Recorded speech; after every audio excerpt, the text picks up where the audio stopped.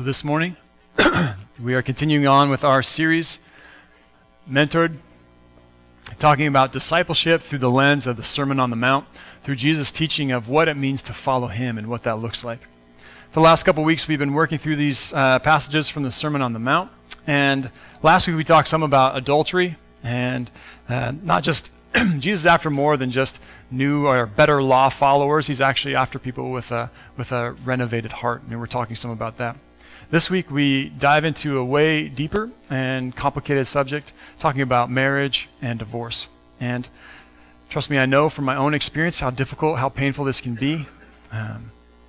Unlike sins of, say, like greed or slander or pride or gossip, divorce is something that's out there and it's our past, and we can't do much to change it.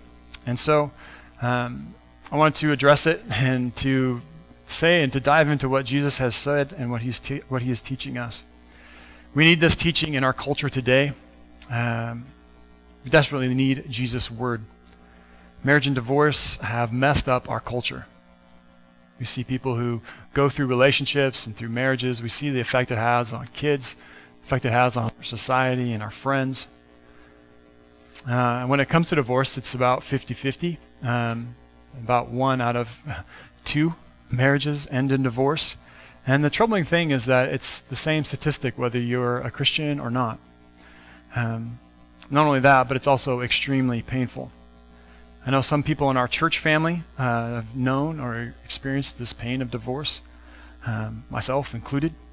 And I know the vulnerability that comes with because it's easy for people to make judgments or to condemn. So it leads to this question: what do we do with Jesus' text? What do we do with this passage when he teaches about divorce and remarriage? And I know some of you have asked this question, maybe not this last week, but over the course of your lives, you're asked, how do we do this? Jesus, we want to follow you faithfully. What does it look like? What does it look like for our friends or for people we care about who have gone through or experienced divorce?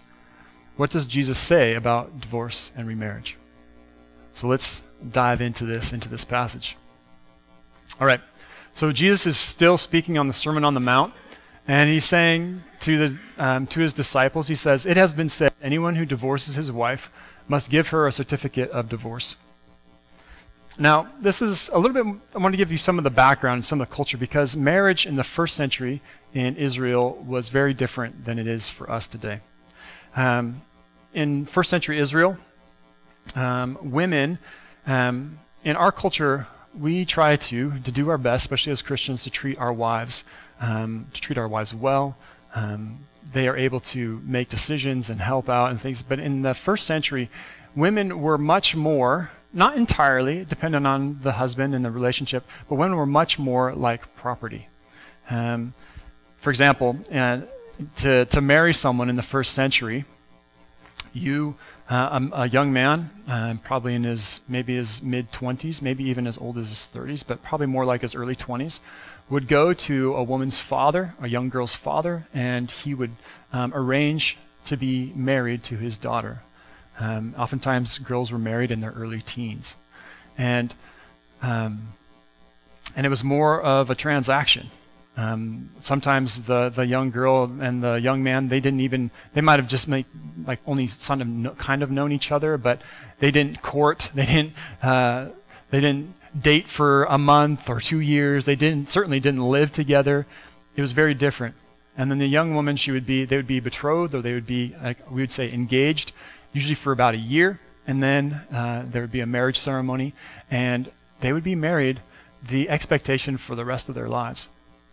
Now, it's interesting because in this passage here, it's talking some about divorce. Actually, in first century Israel, women couldn't divorce. Women didn't have that right. Only men could divorce women or divorce their wives. And if they did, if you were to divorce a woman in the first century, it pretty much ruined her life. Because in Israel and Jewish culture, having a virgin or having a wife to be in the first marriage, that was beautiful and honorable. But the moment a woman was divorced or had multiple partners, multiple sexual partners, she was viewed as more like an adulteress. or that she had been defiled, that she was no longer pure or clean. And so, for a woman to then live the rest of her life without the help of a husband or a father or son often meant that she had to beg to survive. We see that too, like in Scripture, like the ministry to widows. That was a bit of a different situation. Those were women whose husbands had died, and so they cared for them. But a woman couldn't just go get her own job like in our culture today. She relied on, if she had sons, she would rely on a son to take care of her, or a son-in-law. Or if her father was still alive, she would rely on her father. But women couldn't just go get their own jobs. It wasn't like that. It was very difficult for a woman, especially if she was divorced. And marriages, they weren't, like we said, most of us, we've been married. Our parents didn't arrange our marriage. We met, like for example, like I met Tracy and got to know her some, and then we together decided that we wanted to be married. It's very different than the first century, where a father and a husband, or a father and a young man, would work out basically a contract, and then the young girl would be married to him, and they would become a husband and wife. Another interesting thing, it's not real common, I don't know how common it was, actually, I should say, but it's that in Israel it was accepted. I don't know if I would say it was good or encouraged, but it was accepted to have multiple wives. But that was usually more a function of wealth, because you had to pay a dowry every time you got married. So poor men couldn't afford multiple wives. But that was a practice when Jesus is speaking these words. But it's interesting to read about in the New Testament. Timothy speaks about it specifically to leaders, that you would be a husband of one wife. So even by the time the New Testament is kind of gathered, and Jesus as well speaks and encourages marriage of one man and one woman, advocating against or speaking against polygamy, of marrying multiple women. All right, so this is just some of the background. And so it's into this situation that Jesus says, "It has been said, anyone who divorces a wife must give her a certificate of divorce." Now, the reason Jesus is speaking about this is because in the first century, this was a debated issue about what were the proper grounds for divorce. And it was actually a debate between two famous rabbis of the time, Rabbi Shammai and Rabbi Hillel. And so Shammai, he was saying that only for the sake of adultery, for a wife that was unfaithful, then you could divorce her. Hillel was actually referring to Deuteronomy, we'll get there in a second, where he's saying, if you find anything unpleasant about her, you can divorce her. Which you can imagine people trying to figure out, okay, where is the gate, or where is the fence on that? Where is the boundary? And there was lots of debate to things. Even some said if you found a woman that you found was more attractive, then you kind of technically found something wrong with your current wife, you could divorce her. There were some that were even trying to advocate for that approach. And so Jesus is speaking into this debate, into this situation. All right, so it comes from Deuteronomy, way back in the Old Testament. So it begins with this. It says, so this is the text, if a man marries a woman who becomes displeasing to him, so this is where some of the difficulty comes, because he finds something indecent about her. Now, I want to be careful here. The indecent about her is eret dabar, which means almost like the nakedness of a thing. That's literally what it means, the nakedness of a thing. That same short phrase isn't used very often, but when it is, it's something kind of impure or indecent. And so the scholars think that this is probably not adultery that Moses is talking about here, because adultery you didn't divorce for. You actually, a wife or a woman was stoned if she had committed adultery. That was the Old Testament practice. And so they're thinking this actually might be something that maybe like a physical defect or something that made it impossible for a husband and wife to be together. Maybe like she was unable to have children or something. So this unholiness, it's really vague, and it's difficult because this is one of the few teachings on divorce in the Old Testament, and yet this is what the rabbis are bringing to Jesus. This is some of the debate that he was facing. And so this is the text. It says this, and then it says, if he finds something indecent about her, and he writes her a certificate of divorce, gives it to her and sends her away from his house, and if after she leaves his house she becomes the wife of another man, and her second husband dislikes her, and writes her a certificate of divorce, and gives her and sends her away from his house, or if he dies, so all of these qualifications, all of these things happening together, then her first husband, who divorced her, is not allowed to marry her again after she has been defiled. So all of these conditions, this is a very specific, actually this text, which was used to explain divorce in the Old Testament, is speaking very specifically, to condense it all down, of that it's not allowed for a man to divorce his wife, have her go marry somewhere else, and then for some reason she becomes available again, for him to remarry her. That's the thrust, that's the point of this passage. And yet it had been used to make an excuse that men could divorce their women or divorce their wives for any reason. And Jesus is going to say that is not God's desire, for numerous reasons, but one of the main ones because it is catastrophic for a woman. In the first century, she would have been destitute for her husband to divorce her for something trivial that is finding something displeasing. So he says, for all this, then the first husband shouldn't remarry her because that would be detestable in the eyes of the Lord, and do not bring sin upon the land or your Lord, the God is giving you to an inheritance. So this is the passage. And you see, the thing is, the rabbis were reading this text and trying to say that you could divorce. So some rabbis are saying you could divorce for any reason. Some are saying no, only for adultery. And Jesus is speaking into the situation with his disciples. All right. So it's interesting because the rabbis, they're trying to figure out where is the fence, where is the boundary, how far can we go? And Jesus actually tries to bring them back to the center. And so this is from Matthew 19, where Jesus teaches a little bit more about divorce. And he says, he's speaking to the Pharisees now, he says, haven't you read that at the beginning the Creator made them male and female, and said, for this reason a man will leave his father and mother and be united to his wife, and the two shall become one flesh. So they are no longer two, but one. Therefore, what God has joined together, let no man separate. So Jesus is saying, don't focus on the boundaries, on the very limit of what you can't do. He's saying, spend time or focus on the center, what God intended. That husbands and wives would become one, that they would share a life together and bless each other. They would, if God is willing, they would have a family, and that it would be good and rich and healthy. That's what God desires. So then the Pharisees asked him, they replied to him, they said, so why then, they asked, did Moses command that a man give his wife a certificate of divorce and send her away? See how they're twisting it a bit? Moses didn't command it. He actually allowed it. And Jesus replied, Moses permitted you to divorce your wives because of hardness of your hearts, but it was not this way from the beginning. The point of all this is Jesus is teaching. In his time, people were trying to figure out, okay, how far can we go before we technically sin? And Jesus is saying that's not the point.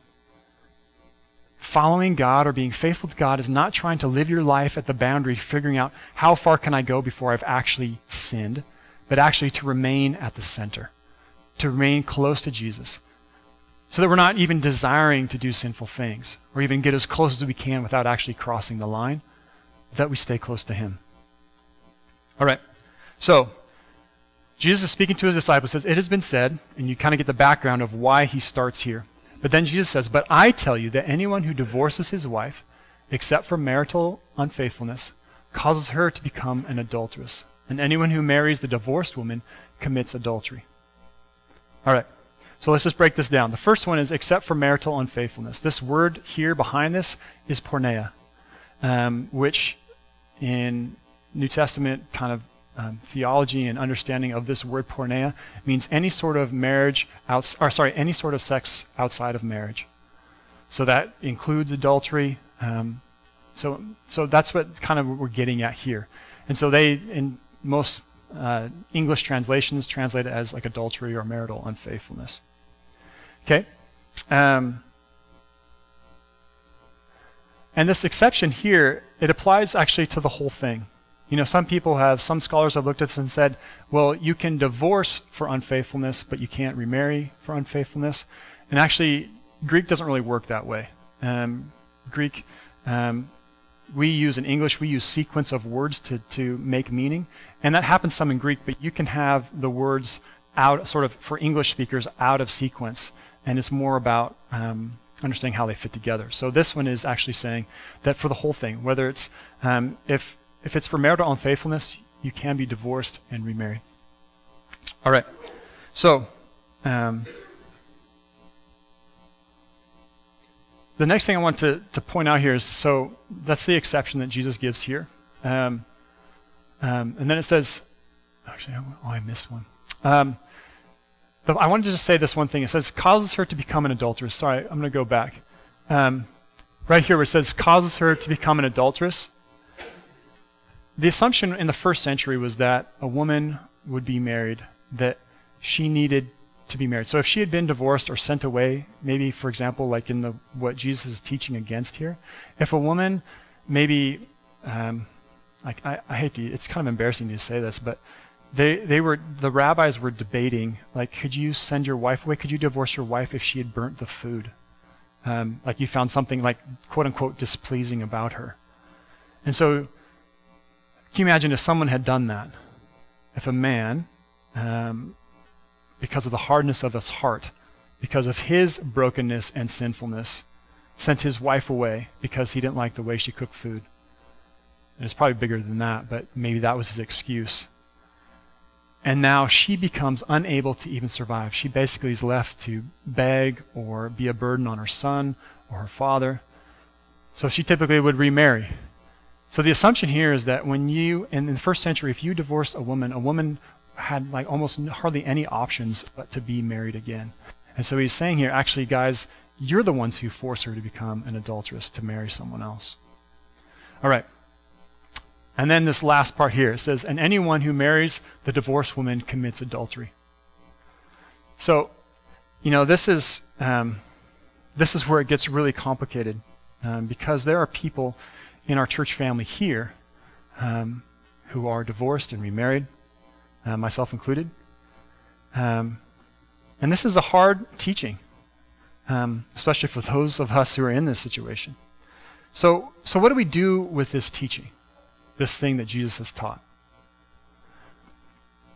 And I'm going to do my best to walk this very thin line, I think, between encouraging us to actually do what Jesus says, because I think he's serious and I think he means it, but also to remember that everything that Jesus is saying right now, the context of what he's saying is gospel. He's saying this inside the gospel.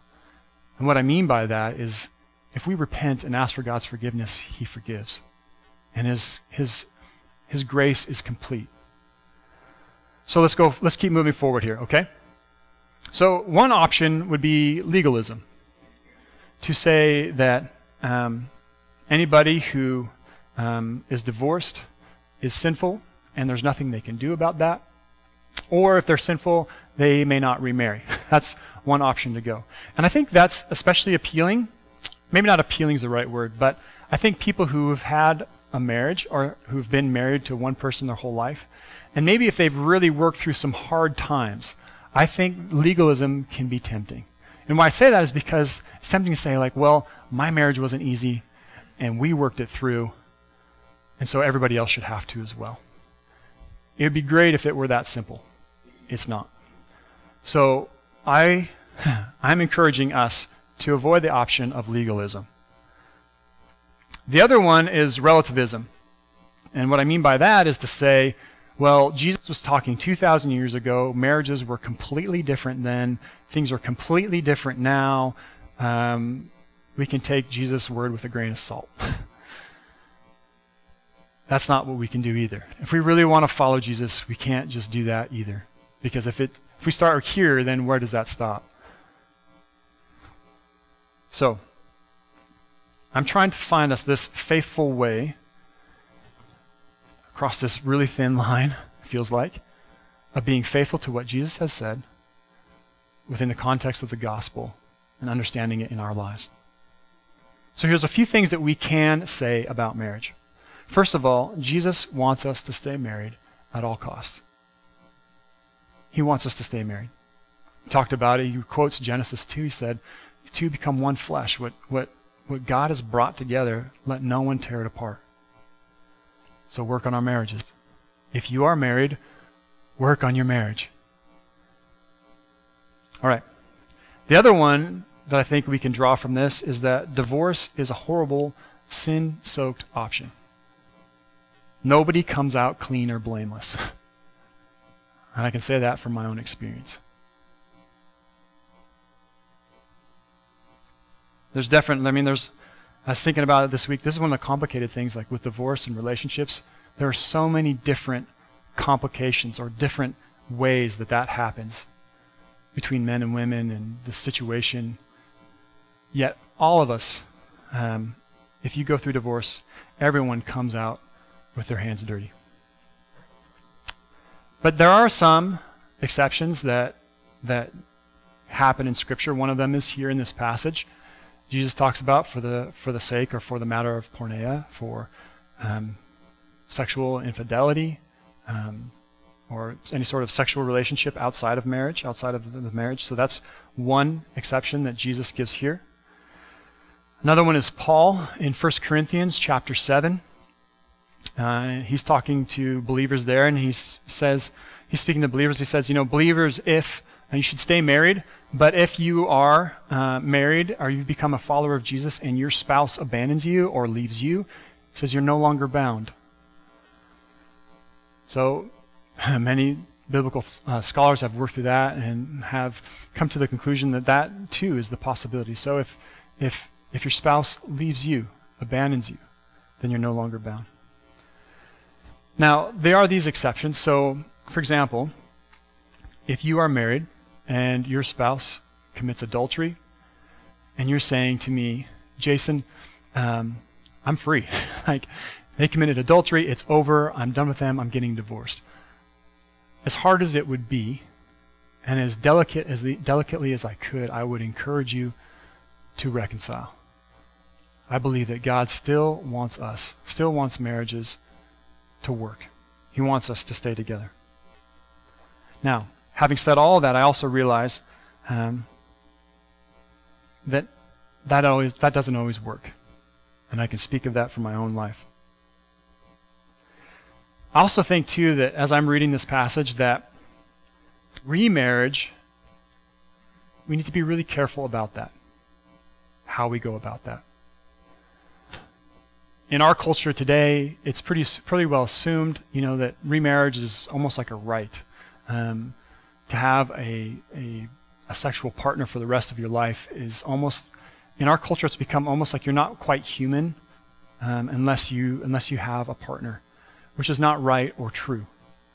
There are plenty of faithful people who are single, and I think they are doing their very best to follow God. And I think God honors that. I also think, too, is that if we are divorced and remarried, that this passage that we are reading today is set within the gospel.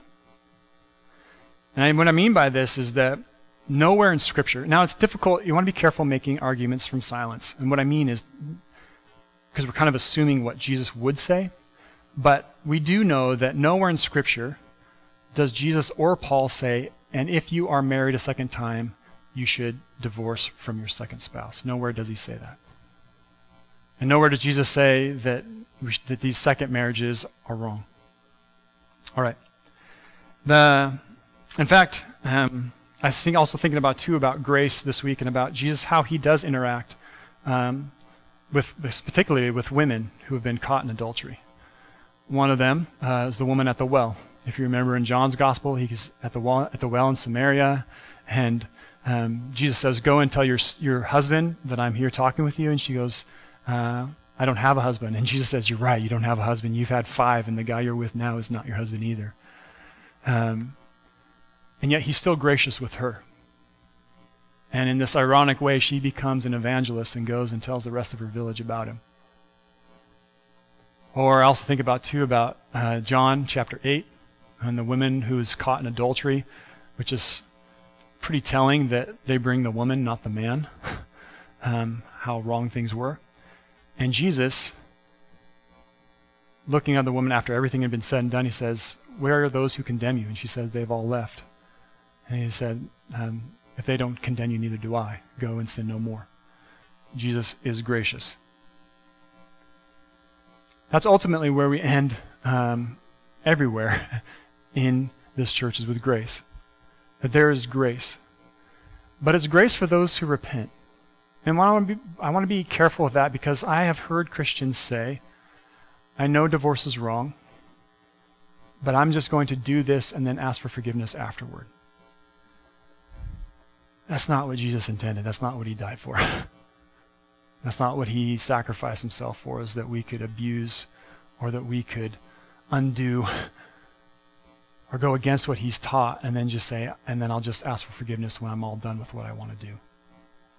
That's not what he intended. But as a church family, we need to respond to each other with grace. And when we have the opportunity, when we have a relationship with somebody and they trust us and they know us, to speak the truth in love. I've had to do that a few times in my time as pastor here. But like the gospel, we end with grace. That's where the gospel ends as well. And I was thinking about sharing my own experience about divorce and how maybe this can help us. So my first wife, her name was Alicia, and I wanted to say that she's I mean, I don't really know her anymore, but at that time she wasn't like some monster. She wasn't some evil villain from a movie. And I realized too, looking back, that we were both failing at our marriage. It wasn't just her. When we'd been married a couple years, and she began seeing a guy that she worked with. And then after a few months, she left. Said she couldn't stay with me. And so for the next year, I did the best I could to be reconciled with her. Definitely messed up a few times in terms of, arguments with her or things, the way that I talked with her. But I did the best that I could. Tried to follow Jesus faithfully, and which is ironic because I wasn't very serious about faith until she left. And I started meeting with my pastor, and I met it with a guy who became my pastor, is probably the more accurate way to say that. Started meeting with a Christian counselor, trying to get help to walk this faithfully. Try to be as faithful as I could to her and to Jesus. And I remember constantly telling her, not constantly, but consistently saying, I think the best thing we can do is work this out. I think the best thing we can do is stay together. And I wanted to say this too, because I've had even a conversation this week with somebody, a friend of mine who's separated and is kind of trying out a couple new relationships. And I actually met Tracy while I was still technically married. So I met Tracy in a Christian counseling class, and I remember avoiding her. I'd met her, and talked to. We had actually, ironically, we had this sort of same Bible cover. It was like this green sort of army thing. Anyways, weird. But and I remember avoiding her because she was beautiful, and because for me at that time she was dangerous. And we talk about it later. One of our friends, who was actually the wife of the counselor that I'd been talking with, he'd kind of said, kind of put us together, and she's like, what do you think of Jason? Because she kind of knew me, and Tracy said, well, what is there to think? Like, he's married, so nothing. But I remember avoiding her. I remember one time she was having a get-together at her house, and she said, I've got some friends coming over. If you want to come, you're welcome to. And I said, thanks, but I won't. I'm still married, and that's just not a good place for me. I say that to, because I know what it's like when you are looking at separation from your spouse, and you're looking at, man, what am I going to do for the rest of my life? And you start thinking, well, maybe this person, maybe I still can find happiness. And it's really tempting to get out of one relationship and because of the pain we feel to jump right into another one. And it is not easy, trust me, I know, but to encourage you that it can be done.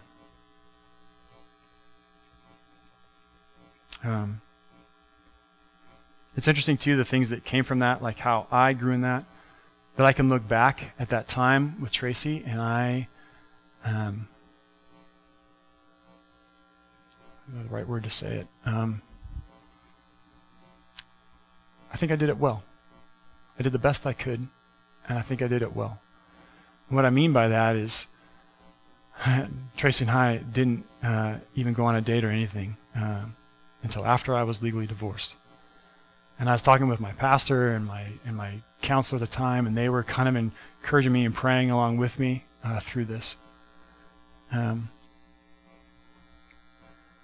I do remember that day when Alicia called me. I was actually driving from my grandpa's house. I can still see it. She called and said, I've signed the paperwork. The divorce is final. You can come sign your part now. And I remember saying to her, I understand. I realize I still think the best thing for us is to stay together.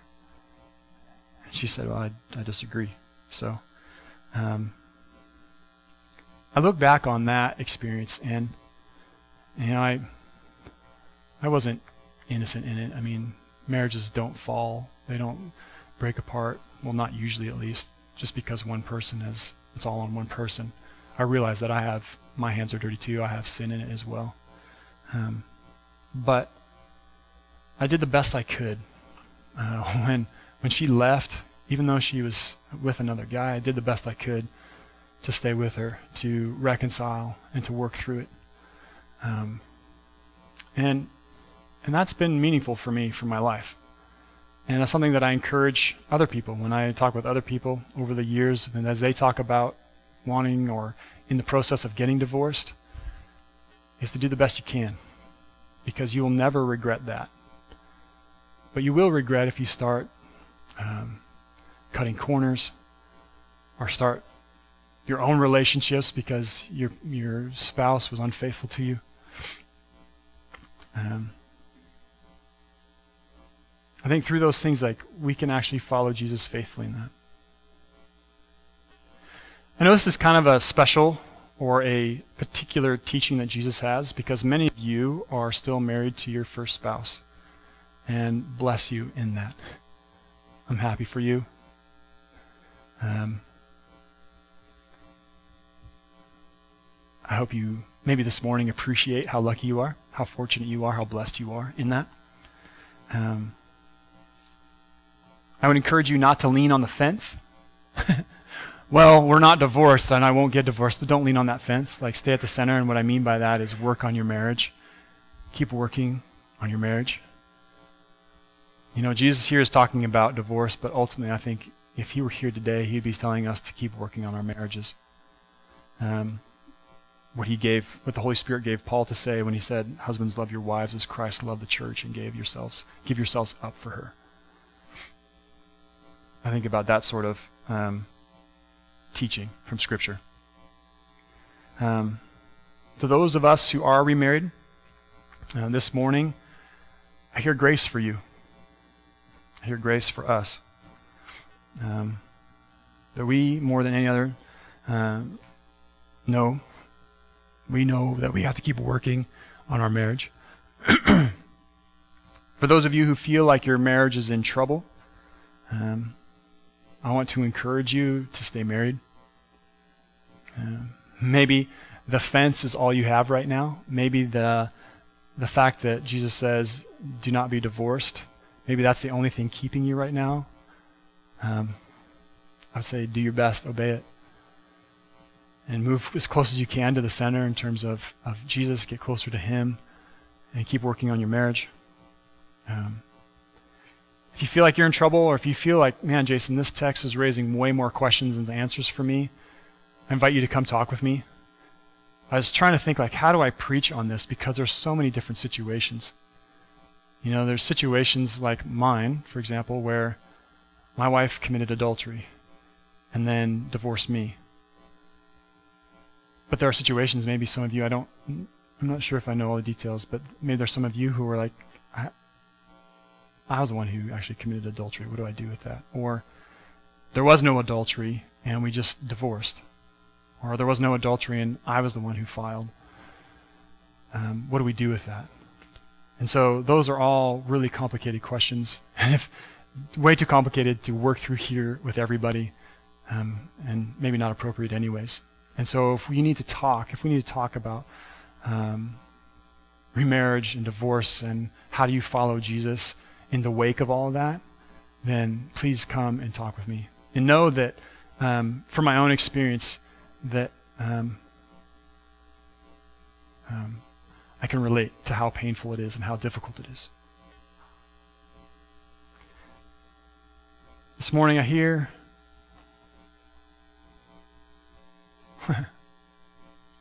there's all these slides. Oh, I'm going the wrong direction. No wonder. Sorry, Melody. You can just skip to the end. Yeah.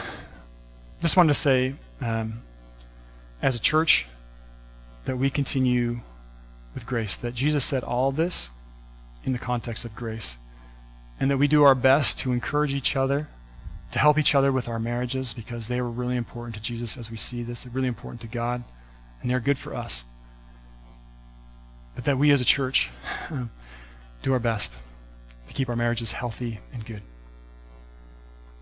Can I just take a moment and pray for this morning? Lord Jesus, I give you thanks for your word. I give you thanks